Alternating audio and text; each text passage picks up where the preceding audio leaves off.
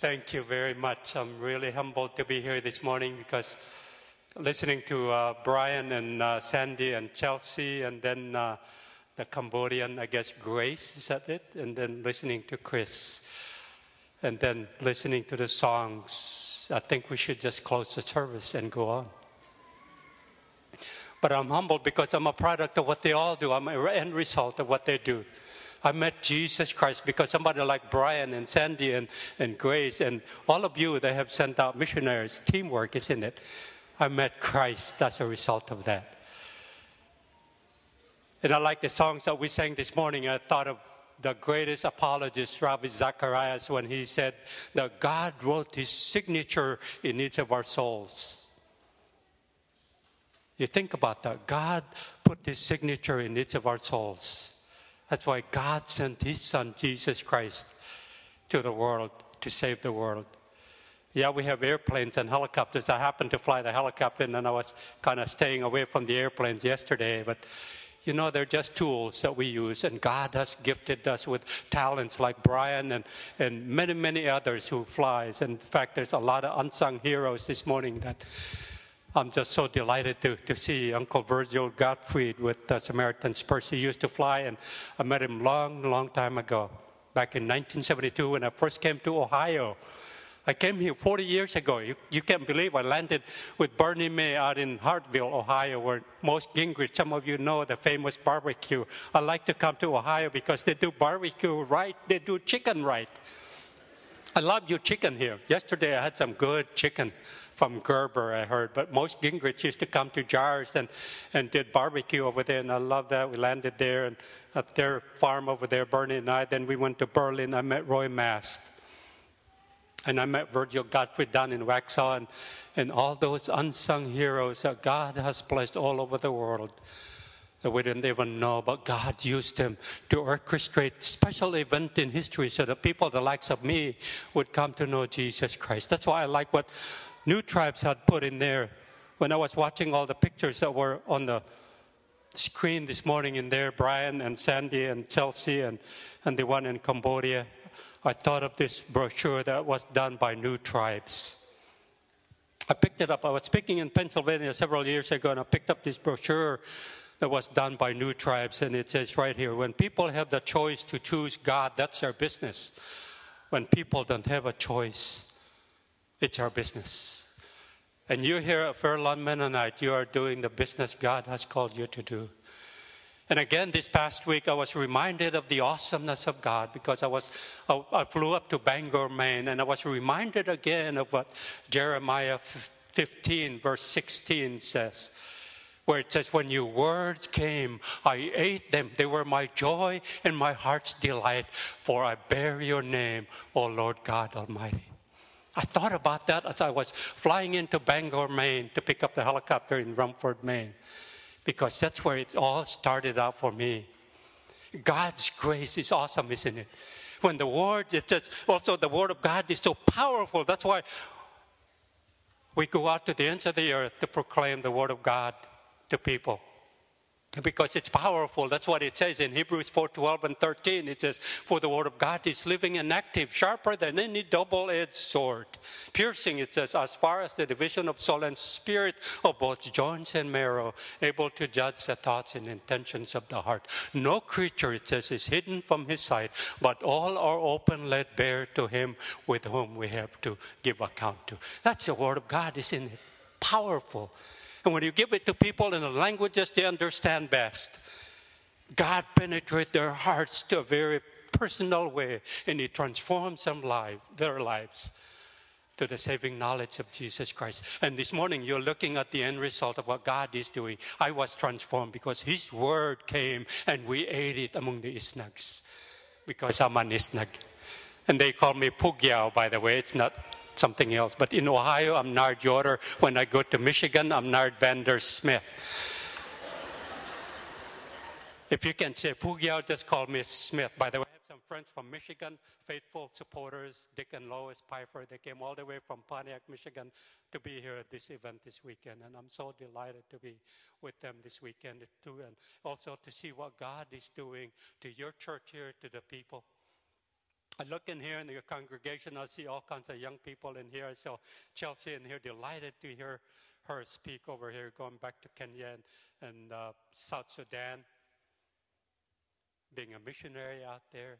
And I think of Psalm 78, where the Word of God again says, when it says, what we have heard from our fathers, and for me, what we have heard from the missionaries, we're going to tell it to our children. Our children will tell it to their children, and their children to their children, and the one that I like the best. As I look at in here in this congregation, a lot of young people in here who will impact the world for Jesus Christ. The one I like in the Psalm 78 is that, and to the yet unborn. And I think of Chelsea this morning, to the yet unborn, checking all those babies. God is building his church, and the gates of hell shall not prevail against it. That's awesome, isn't it? To be a part of that. And then Jesus and his disciples were talking to the master in Matthew 24.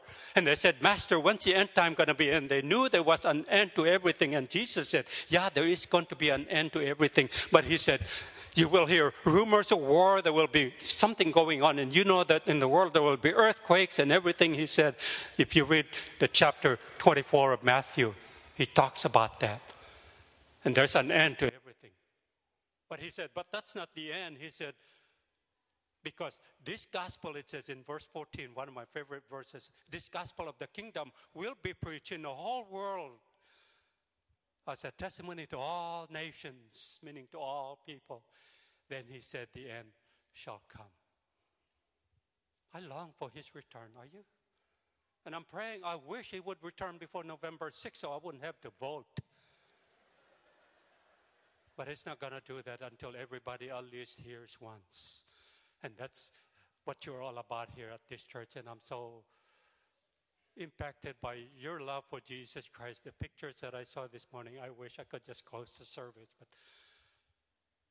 this past week, I was reminded again, like I said, I went to Bangor, Maine, where they don't call me Nard, they call me Nard up there. And they always say, oh, Nard, it's good to have you here in mind. We got to go to Bahaba and have some lobster. So I had some of my lobster last Thursday. But I thought about that because there were 7 people that came from Calvary Bible Church or Calvary Baptist Church. They came in there at a dinner that I had, and I thought about that, and I told them, the people in there, I told them, I remember 1955, you commissioned right in your church in there a guy named Richard Rowe, who was at Word of Life camp in Schoon Lake, New York, 1949. And I'm going there, speaking there a week from yesterday. Up there driving my motorcycle to Schoon Lake, New York. Again, God is reminding me of his awesomeness. You know, each of our lives, there's something unique about each one of us. That each one of us, like my friend Barney May said, that each one of us are a trophy of God's grace. So you're very unique, very special. God has a job for you. And that's the awesomeness of God.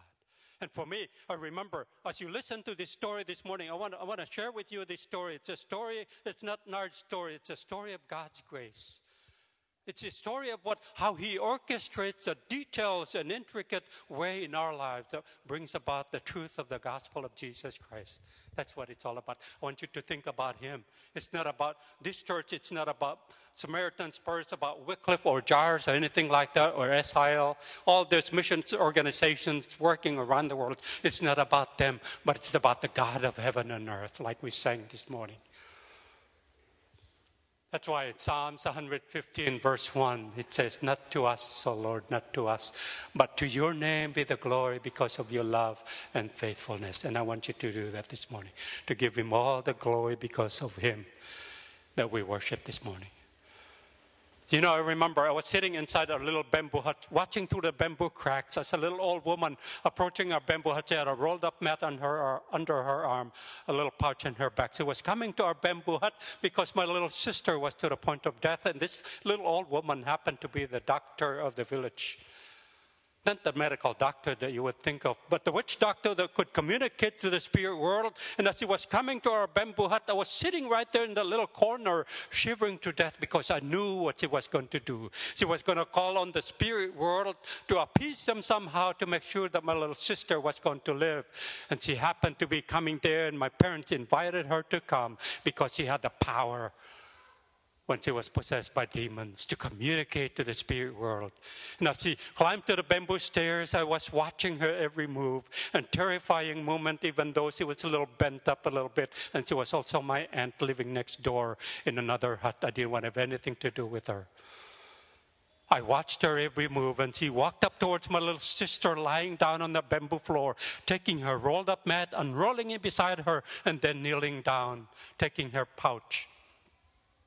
Took 4 very special leaves he picked from a tree nearby, forming them like a clover leaf-like. Holding the stems, he closed her eyes and mumbled something in a language I could not understand, and tossed them up in the air, and they come fluttering down on the floor mat. And she was supposed to decipher what the spirits had demanded that very moment, whether they would kill my little sister, demand a form of sacrifice, or provide some kind of a medication. But you all know spirits are real, right? They're real here in Ohio, real in America, just like they're real in the jungles where I grew up, because the Bible talks about that. I like the verse in scriptures in the Gospel of Mark where it talks about Jesus coming into the region of the Gerasenes. If you read the chapter 5 of the Gospel of Mark, he comes in there, and there was this man called the Tomb Man. I call him the Tomb Man. He lives among the tombs. And sometimes they bind him hand and foot. He broke every chain that was containing him. Nobody could contain him. And Jesus appears in this place. He runs towards the master and shouts on top of his voice, "Jesus, Son of God, what do you have to do with us?" And Jesus rebukes him, heals the man, and he started a conversation. And I like that conversation. He asked him, "What is your name?" They said, "We're legion because we're many." And they begged the master, "Please don't send us out." They knew what Jesus could do. They knew he was the Son of God. But you think about it. You think about it like Chris was saying. They don't know that Jesus was the Son of God. Nobody really knew. The disciples even questioned him. They've seen his miracles, but they questioned him. But here comes the demon. They knew he was the Son of God. They knew what he could do. And they begged him, "Please don't send us out. There's some pigs out there. Would you just send us out there?" And Jesus says, "Be gone." 2,000 pigs come careening down the hillside. Can you imagine if you're a hog farmer from Iowa? All your pigs are demon-possessed, 2,000 or more than 10,000, 60,000. That's a terrifying moment. That's in the Bible. And in Ephesians, it says we don't fight against flesh and blood, but against powers and principalities in the heavenly host. But we don't have to be scared about them too. We don't need to be scared of them if we know Jesus Christ as Savior and Lord. Because the Bible again says that he that is in us, Jesus Christ, is greater than he that is in the world. So we're more than conquerors. But did you know that spirits always demanded a form of sacrifice? For us in the jungles, they demanded our pigs, our chickens, our dogs, our cows. Plus they demanded our total allegiance to them. But all I could remember in that was that my little sister died. And I could still remember to this day my father with a hammer, hammering the little box where my little sister lay down. I knew then at the age of 3 or 4 there was life and death. I don't know about you all, but for me, the older I get, the more I marvel at how awesome God really is. Like I said, this past week I was reminded again that back then, 1949, God, through his grace, a young man from Ira, Vermont, going down to Schoon Lake, New York, attending Word of Life International Camp. Jack Wurtson, the founder. This guy's name was Richard Rowe. Age 18, just out of high school, out of Rutland, Vermont, attending camp. And I'm going to be there next Friday. I don't know what Jack Wurtson preached. But all I knew was that Richard Rowe was one of the campers right there. He gave the invitation, walked that aisle, gave his heart to Jesus Christ to serve him in missions. And when I was there just this past week, I said, "God, how awesome." And that while you were still forming me inside my mother's womb, halfway around the world, you were also speaking to the heart of the person who would travel halfway around the world to come and introduce me to the person of Jesus Christ. To me, that's an awesome God. Why would the creator of the universe, why would he love me that much? Why would he care about any one of us? Why would he love us? Well, that's the awesomeness of God. That all of us are very important in his sight. Matter of fact, right this very second, God is forming in the mother's womb. The person that each one of you will have to go and introduce to the person of Jesus Christ, being formed this second in the mother's womb. And the person will only hear about Jesus Christ if you, just like Chelsea, going to Sudan, making sure the person will hear about Jesus Christ because you are going to be an instrument of his grace. Perhaps here among us, or across the street, or in your schools, or halfway around the world in a little village somewhere. And that person will only hear about him if you will go and say, hey, I will be an instrument, just like Chris and Lauren are doing to go out to Montana.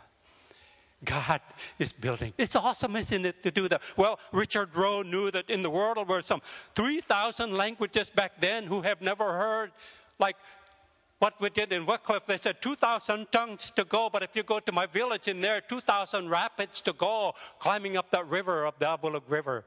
We sing that song, 2,000 rapids to go. It takes you forever to get there. And Dick knew that in the world there were some 3,000 languages, and he knew the power of the Word of God. And when you give it to people in the languages they understand best, it makes sense and they can understand. And the power, the penetrating power of his word needed to be given to them. He wanted to have a part in that, but he couldn't go just age 18. He needed some training along the way. He went to Wheaton College, majored in anthropology. And you could see all the events in there, going there in 1949. Graduating in 1953, which is another special event in history because 1953, Cameron Townsend was down in Mexico doing Bible translation, the founder of Wycliffe. Receiving a letter from the president of the Philippines, Ramon Magsaysay, and he said to Mr. Townsend, I understand you do linguistic research and Bible translation work. Would you please come to the Philippines and start your work of linguistic research and Bible translation? Because in the Philippines, we have 7,107 islands, 150 languages scattered all over the islands. Please come. And of course, the heart and passion of Townsend was Bible translation work, because I heard the story that back in the early 30s, he was trying to earn money to go to college selling Spanish Bibles in Guatemala. And come up to a Kachikal Indian and tried to sell a Bible to this guy who could not even read, let alone Spanish. And the Kachikal Indian said to him, if your God is so great, why can't he speak my language? And the heart of Townsend was gripped to the very core. He said, I got to do something. And he started Wycliffe Bible Translators because he knew the power of the Word of God in the heart language. So he sent out one of his men to the Philippines, Richard Pittman, arriving there February 1953, signing the contract with the government the 28th day of February 1953. And Bible translation work started in the Philippines. Richard Rowe moved from Vermont on to Brewer, Maine, where I was just last week. And this time I was reminded again the grace of God.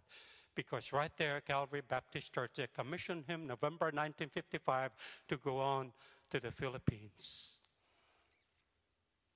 And Dick was assigned to the Philippines, and I was growing up in the northern jungles.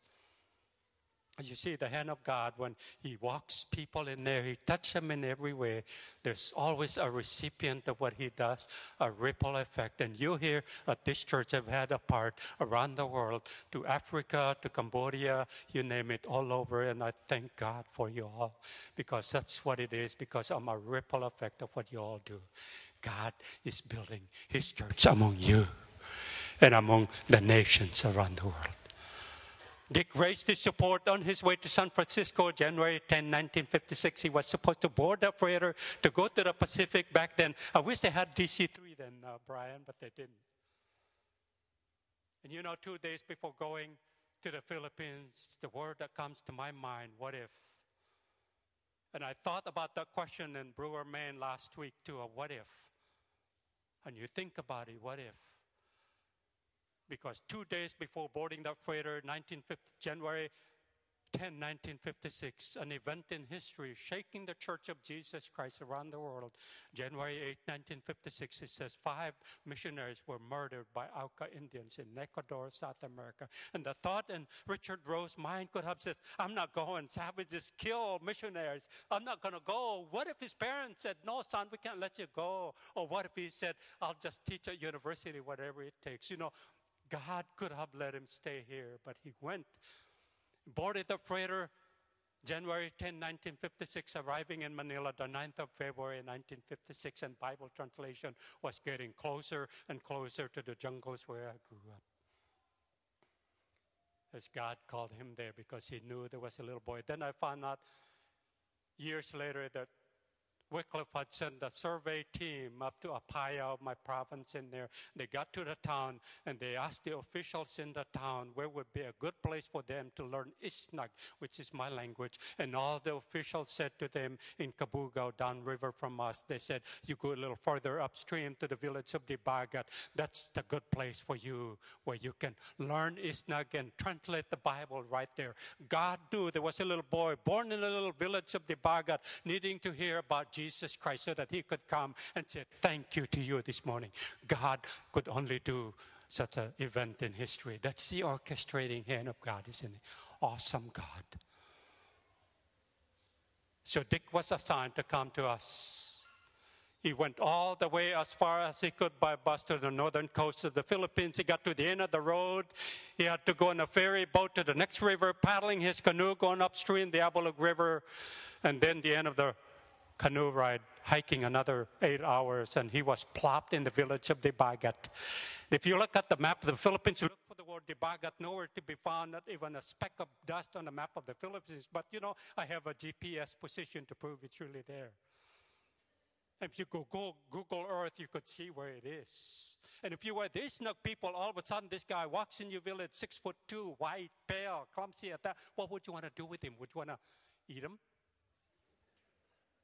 Yeah, we do. We love white people. They taste like chicken. We were scared, you know. We didn't know what to do.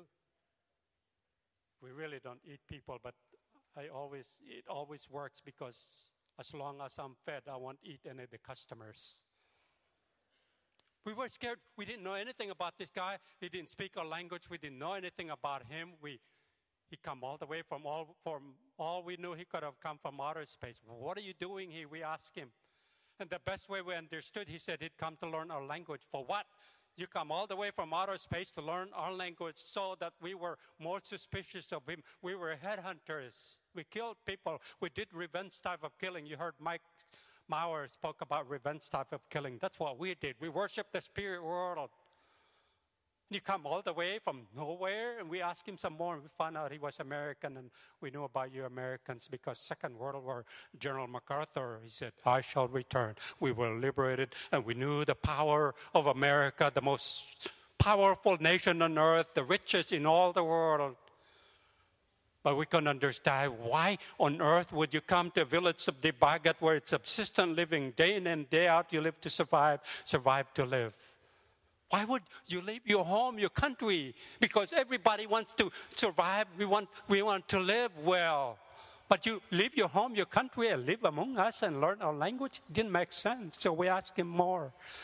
Why are you really here? He said, to learn our language and give us God's word in our heart language. And we said to him, God, did you say, who is your God? And he said, he's the God of heaven and earth. He created you. He's not created everything you see. And we said, is he powerful? He said, yeah, he's powerful. More powerful than the spirits that have controlled our lives from the beginning of time. He said, he's more powerful than they are. More powerful than our ancestors? He said, yeah, more powerful than them. We wanted to know more about his God because we were sick and tired of living in fear all the time. Somebody gets sick, you call the witch doctor to appease the spirit somehow, and they want more and more and more. They want your total allegiance and everything. You walk the trail, you listen to that omen bird as it tells you what to do, when you can go and start your rice field. We were sick and tired of that. We didn't know how to get out of it. So we wanted to learn more about him and about his God. So we started teaching him our language and feeding him some of exotic food. You know, we eat some exotic food where I come from. Grubs to beetles to dog meat. In fact, I have 101 ways to walk your dog. You know what a walk, W-O-K, a deep frying pan. We walk the dog that way. And those beetles, you know, those termites, Chelsea, you need to eat some termites. They're good, termites, you know. Termites are good. In the Philippines, we have those big Japanese beetles. They're big, you know, they pester your garden in this country. Did you know they're good to eat? You can eat them live, but be careful if you eat them live. Take the legs off before you put them in your mouth. If you don't, they'll crawl back out. And if you really want to become good missionaries, you that are going as missionaries, if you really want to become good missionaries, you need to learn the song that says, where he leads me, I will swallow. Where he feeds me, I will swallow. Sometimes the most disgusting thing to do is eat the food you're not familiar with. I love your food in this country, but I don't eat cottage cheese, and Ohio is famous for that. Americans become fancy with cottage cheese. They put it in China bowl, put cherry on top, but you know what the cherry is for? Camouflage the movement. It actually moves. So we taught this guy our language. And it was awesome to see him learn our language. And then pretty soon my parents told me I was old enough to go to first grade. The problem with that was they didn't know how old I am. So to this day, I still don't know how old I am. So we taught him our language, and my dad told me I was old enough to go to first grade. I said, Dad, you don't even know how old I am, and it's true. I still don't know how old I am. I had to make up a date to get a birth certificate. But he points to a big mountain. You were born when we had a rice field on top of the mountain. He said, you're right, but I'm not 7. He said, you are 7. Reach across your head, touch your ear. I went like this, and sure enough, I could touch my ear on the other side. See, you're 7. Go to school. So I hiked up the mountain down to the next village, and they were not teaching in the vernacular. My language is Isnag, and they were teaching in Ilocano, Tagalog, and English. I hated school, skipped school for 3 months, and flunked out of first grade. But you know, the missionaries were learning our language, writing primers and writing our alphabet and writing books. And they gave it to the teachers in the school. And when I went back to start first grade all over again, it was awesome because it was in our language. And we used to come to this missionary, listening to him as he talked and as he learned the language. And we'd laugh sometimes. When people laugh when you're learning the language, they're not laughing at you. They're just fascinated because you're willing to learn the heart language. And it really makes sense.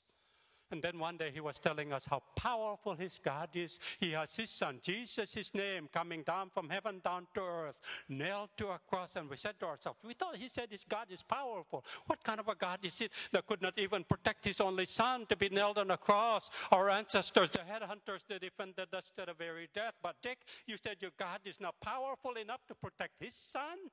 Why should we believe in a God like that? And to him, he could have just said, you Eastnugs will never understand what grace is all about. We didn't because we didn't have the Bible. We've never read about grace. All we knew was revenge type of killing. That's what we knew. We didn't know about forgiveness. We didn't know about the grace of God. But you know, one of the exciting things that he stuck it up, stayed there. And one of the books that I always carry with me is this book of Mark, the Gospel of Mark. It's all worn out. Christmas Day, 1963, he gave me one of these books. And he came home on furlough back to Brewer, Maine, and was sitting on top of a rock right below the village of Dibagat, reading chapter 13, 14, and 15 of this book, the Gospel of Mark. And I remember reading through there as if God removing the veil out of my eyes, and I could visualize for the very first time, sitting right there, reading chapter 13, 14, 15, and 16 of the Gospel of Mark, and it made sense as if you removed the veil out of my eyes, as if I was right there in the presence of Jesus Christ, reading about him, listening to him as he was teaching his disciples. And it was awesome to be there. I visualize everything. When you read the Word of God in your heart language, do you visualize? Do you allow the Master to remove the veil out of your eyes so that you could see Jesus and him alone? Where the song says, open the eyes of my heart, Lord, I want to see Jesus. Do you do that when you read the Word of God in your heart language? The very day, Christmas Day, 1963, but I couldn't understand as I followed them. They ate their supper, you know, the picture of the Last Supper. They were sitting in a circle and they were eating with their hands because that's what we do in a hut. You circle in there, you squat on the floor, you eat with your hands. And that was my picture of the Last Supper, not like the picture some of you probably hang on your wall, you know. What Jesus says in the picture of the Last Supper. He says, hey guys, come on this side of the table if you want your picture to be taken. And I followed them as I went to the garden. I watched them as they went there. I looked over there and I see a mob of people. This is all in the Gospel of Mark in my heart language. And they went to the master. I see Judas kissing the master. I see the mob of people grabbing hold of the Son of God. And they dragged him and they took him to the religious leaders, accusing him of all kinds of false accusations. And I said, this doesn't make sense. What are they doing to him? And inside my heart, it was pumping as hard as it could. I couldn't understand. And pretty soon, Pilate, I hear him say, I find no fault in him. And the people said, crucify him, crucify him. Watching the mob of people reading this Gospel of Mark in my own heart language. And they mocked him some more, beat him up, and then they started nailing his hands and his feet. And there was a breaking point deep in my heart. I hated God to the guts. This Gospel of Mark, I threw it down to the rocks and shook my fist across the river and shouted on top of my voice. I said, I'll never believe in a powerless God like you. Why should I? Why should I believe in a God like you? I wanted a God who could protect me from the spirit world, but he's the God of this missionary, so powerless. And I wanted a God so powerful so that I could be protected from the spirit world, but no way. I'll never believe. I left my gospel down to the rocks. I started walking back towards the village. But you know, when God speaks to us, I don't know how he speaks to you, but for me, as if God reaching into my little heart and he squeezed it and said, Nard, don't you understand? That's how much I love you. And for the very first time, I understood what the cross meant for me. I said, God, you love me that much? You'd do that for me? You would do that for me? That you'd send your son for me? I was new. That's what the Bible says. God, if you love me that much and I am all yours, I'll give you my heart. I'll give you my life. I was new. That's what the Bible says, doesn't it? 2 Corinthians 5:17, it says, if anyone is in Christ, he's a new creation. The old has passed. Behold, everything becomes new. Are you new this morning? Do you know Jesus Christ? You heard all the things that's happening around the world. Are you new this morning? Do you know Jesus? Man, he's awesome, isn't it? I went back, picked up my gospel, and I continued reading where I left off, and I said, wow. And found out the power of the resurrection. Where Jesus, he died on the cross, they buried him in a tomb. The third day he rose again. I said, wow, this is awesome. Nobody among the Isnaks have ever risen from the grave, but he is the Son of God. I said, wow, God, you are awesome. And I love to listen to Don Francisco when he sings the song, he's alive, he's alive. I've been forgiven, heaven's gates are open wide. He's alive. That's why I love to listen to him. Do you love him? Well, God took me on an incredible journey from there. It's been awesome the way you look at the events in history, the way he orchestrated. And as you look at each one of your lives, God placed special people in your lives that are the unsung heroes of the faith. They come alongside of you. And I marvel this morning because God has placed special people in my life. They're the unsung heroes, and yet one day I'm going to be up there and say, Lord, these are the people for whom you have placed in my life so that I am where I am today. God is doing that. Took me out of the village in there. Richard Rowe comes back to the village just like he did, and I told him I met Jesus. And the joy of ministry, when people smile, like Chelsea said, they smile when they know about the King. To Richard Rowe, there was an overflowing joy because I had met Christ and he's been praying for me. And he said, I need somebody to go with me to Mindanao. I don't know where Mindanao was, southern part of the Philippines. My worldview was in the village of Dibagat. I looked all the way around. It's all mountains. And he said he needed somebody to go with him. But my second prayer when I met Christ in a personal way was, I said, Lord, I want to go to school. Would you provide money for me to go to school? And God used that missionary. And he said he came back in there to the Bagat and he said, I need someone to go with me to Mindanao. And I didn't know where that one was. And the sweetest music to my ear was when he said, how would you like to go with me? You help me with the language and I'll help you go to school. Then he said something crazy. We need to build an airstrip. And I said, what's an airstrip? He said, where airplane lands. I said, what's an airplane? Airstrip, airplane? Is this guy nuts or what? But we built an airstrip in the village of Dibagat, 600 feet long, 60 feet wide. And we named it Dibagat International Airport. March of 1964, a beautiful heliocourier like we have in there lands on a newly built airstrip. I was in awe. My first time to see an airplane, to go out to an unknown world I didn't know existed. And I remember sitting in the back seat of that airplane. Richard Rose sat next to me, and the pilot put a big basket up front. And I was all smiles looking to the side, and I said, wow, this is my first airplane ride. And the engine roared, it was still good. And soon it revved up some more, and soon it was moving down this undulating airstrip. We were airborne. And I screamed for dear life. I grabbed hold of the missionary's leg. I said, oh no, please, don't let me die. This is not the way to go. I was screaming for dear life. 55 minutes of pure terror. I didn't want to have anything to do with flying. But God had a different flight plan, isn't it? That He does for all of us. Different flight plan for all of us. Landing in Bagabag, flying was for the birds as far as I was concerned, but I had to learn 4 other languages besides mine. But I was growing in my love and passion for Christ. The missionaries made me live and walk and learn from the Bible. And one of the missionary pilots down the southern part of the Philippines told me one day, he said, Nard, one of these days we might not be welcomed in your country. You got to go learn to do what I'm doing so you can come back and fly. I said, yeah, right. Me? I was born in a hut with a machete in my hand. There is no way I could ever do such a thing. But you know, I found out 35 years of flying with Wycliffe and Jars. It really doesn't matter whether you're born in a hut, born in a mansion, or born in a stable. When God says, I want you, He takes you to be His own. He makes all things possible because He's the God of the impossible, isn't it? So there's no excuse for anybody who says, I can't, because God says, yes, you can with my power and with my grace. It's awesome. So I came back here and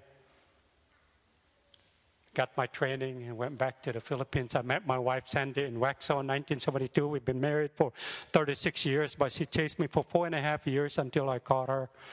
We joined Wycliffe 35 years ago, and we were assigned to the Philippines, and the joy of returning to the Philippines is this book, the New Testament in Nisnag, my heart language. June 24, 1982, God orchestrated the event in history so that I would be back in the Philippines to fly as a pilot, checked out in our village airstrip in there before anything else happened.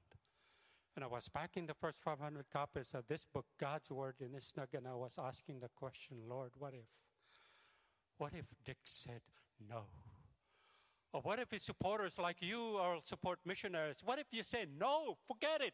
We can send them my used tea bags or used everything else. But no, God knew there was a little boy born in a little tiny hut in Pugyao.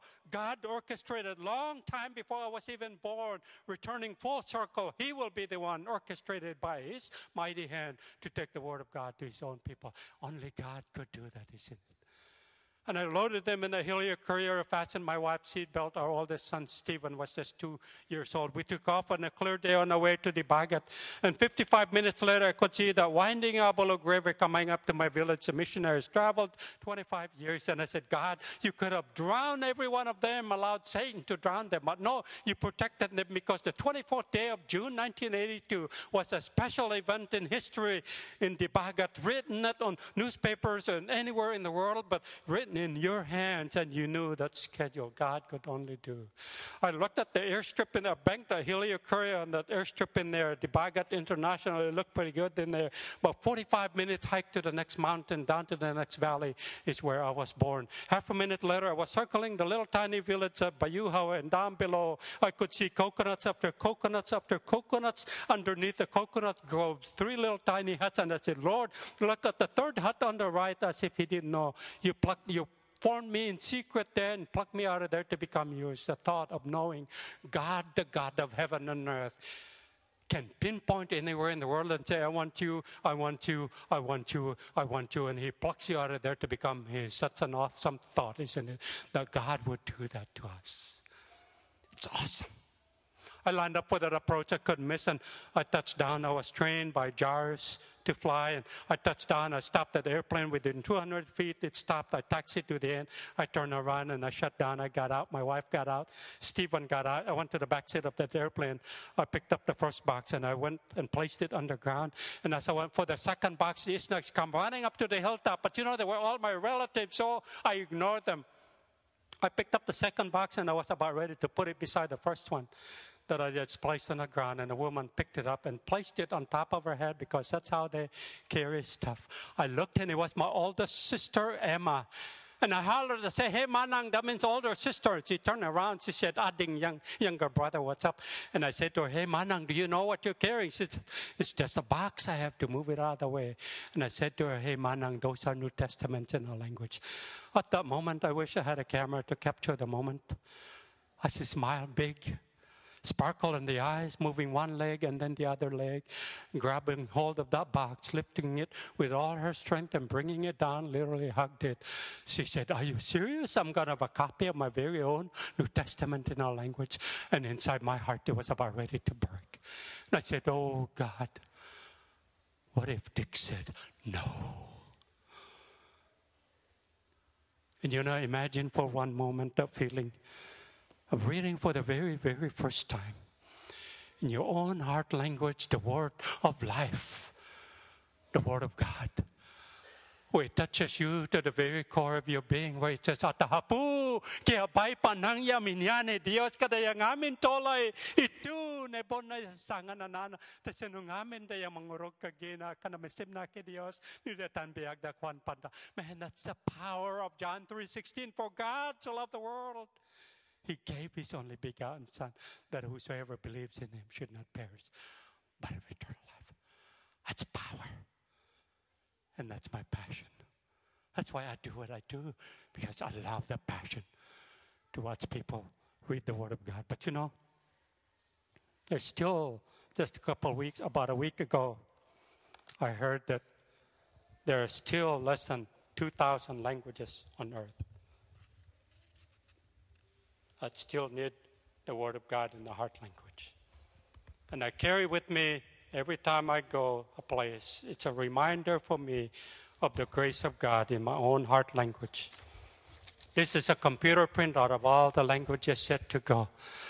And perhaps here this morning, if I could do this one right.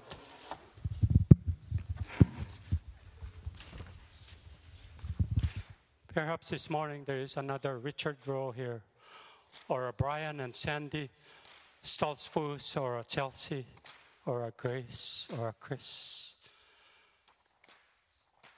who would be willing to go and say, I want to be a part of that, to get one of those languages, so that the Nard Pugyaos who stood before us this morning, many more of them will come to know Jesus Christ before Jesus returns. This is a job that all of us have to be involved with, because the Bible says this gospel of the kingdom will be preached in the whole world. Or for us in Wycliffe, this message of the gospel will be translated in all the 2,000 languages left on earth, so that they too can read for themselves in the heart language, Jesus is Lord, returning King of Kings and Lord of Lords. That's a job. Maybe some of you young people, moms and dads, grandma and grandpa, you can send your grandkids. You can go yourself. And Austin Stoltzfus was just in Balanga. If you heard Joe Shetler last night, Austin and a group of men went to Balanga this past year to do the Old Testament Translation Center for the Balanga people. And God is still looking for men and women. Isn't it awesome that God would use us? And you that can go, you send them out with your prayers, with your love, with your finances, like Brian and Sandy as they go back to the Sudan in October. And as a sister going to Cambodia, and all the things that God is doing for you.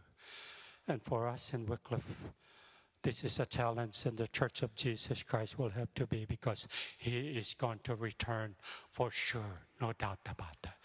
That's why Paul said, I love what he says. Therefore, beloved brethren, he said in 1 Corinthians 15:58, be steadfast, immovable, always abounding in the work of the Lord, knowing that in the Lord you labor. It's not in vain in the Lord. And again, deep in my heart, I stand in awe of the God of heaven and earth. For all of you that are unsung heroes of the faith, I stand in awe. You pilots and mechanics and missionaries and all alike, I'm standing here because of what you have done for Him and Him alone, because it's Him and for you, Pastor.